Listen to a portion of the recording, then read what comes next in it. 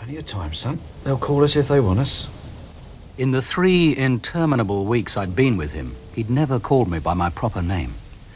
It was always son or the bearded wonder. I was getting fed up with his so-called funny remarks about my beard. Where's that radio? It's not hidden in your face, Fungus, is it? No, sir. You put it on the floor. So I did. Blimey. No wonder it's quiet. I forgot to switch it on. Control to Mr. Frost. Come in, please. Frost here, over. Just a minute. Jack, where the hell have you been? We've been calling you Solly for the past half hour. Damn radio's been playing up. What's happened? Another assault and rape, Denton Woods. We're on our way. What part of the woods? You're too late, Jack. We had to call Chief Inspector Cullen, dragged him out of bed on his rest day. Inspector Cole? What did you do that for? Well, what else could we do? We couldn't find you. He's spitting blood, Jack. I'd better come in. But before you do, call on a Mrs. Preston, 15 Hillview. Her 14-year-old daughter, Karen, went out for a walk at 6, hasn't returned home. 15 Hillview, an expensive house in mock Tudor, with a sweeping drive, an ornamental fish pond, and a crying mother. Something's awful's happened to her. I know it has.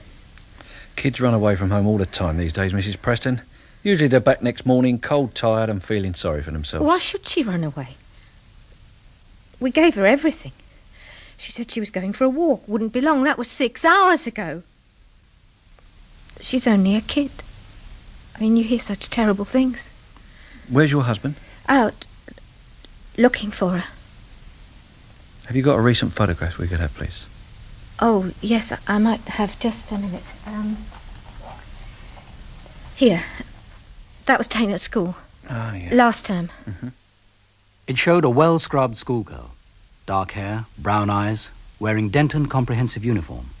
Grey shirt, green pullover and tie. She looked a lot younger than 14. Karen got any boyfriends? She's a kid. She's too young for boyfriends. Fine. Do you think we could have a look at Karen's room, please? Oh, yes, it's upstairs. I'll show you. Take a look around, son. She might have left a note. Yes, sir. She only had to ask for anything and we gave it to her. Television, record player, anything. Sir? It was in a drawer by her bed. An enlarged photograph of a seaside scene showing a very well-developed girl in a bikini. The bikini was brief and barely adequate. She was spilling out of it. That is Karen? Excuse me, Mrs. Preston. I hope to God it isn't, son, but nip downstairs and radio the station. Find out if the girl who was raped in Denton Woods tonight was Karen Preston. Yes, sir. It wasn't Karen. The rape victim was Paula Gray, blonde, age 20. Do you think the kid's all right, sir? Yeah, she looks the sort who can take care of herself. No boyfriends. With that figure, do me a favour. They must be putting something in their tea, I should think. Control to Mr. Frost. Come in, please. What is it now? Sorry, Jack. Rushed off our feet tonight. Can you get over to the Purple Parrot? Someone's costed the night porter and nicked the takings. On our way, over and out. Know the Purple Parrot, son? No, sir. It's an expensive nightclub and gaming house, other side of Denton Woods. All bottomless purses and topless waitresses. 2 cherries in every drink.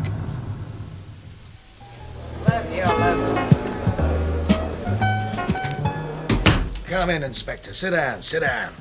So what's happened, Mr. Hagan? Somebody robbing you for a change, eh? We've got a club comedian, Mr. Frost. He don't make me laugh neither. Never mind a court case. Just find the bloke who did this and let me have him. I'll see the police orphans get a good Christmas. Make a note of that, will you, Webster? Yes, sir. Very generous of you, Mr. Hagan, but we like to beat our own prisoners up, thank you. And where's your night porter? Denton Hospital. Tell me what happened. Stupidity, that's what happened. Much of our business is by cheque or credit card. But we get a fair amount of good old-fashioned cash, which I like to bank as quickly as possible. I use the night safe at Bennington's. And how'd you get it there? The car. I vary the times and I vary the route, but it's usually between midnight and 3 in the morning. We use a different motor each time.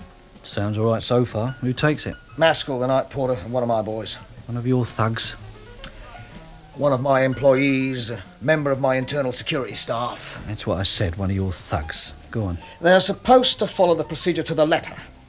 We collect the money from the various tills, bring it in here, lock the door and count it. The security man fetches one of the cars to the back door, while the night porter stays in here with the money and the door locked and bolted. A solid lock and a solid bolt. With the engine running, the security man taps a prearranged signal on the door.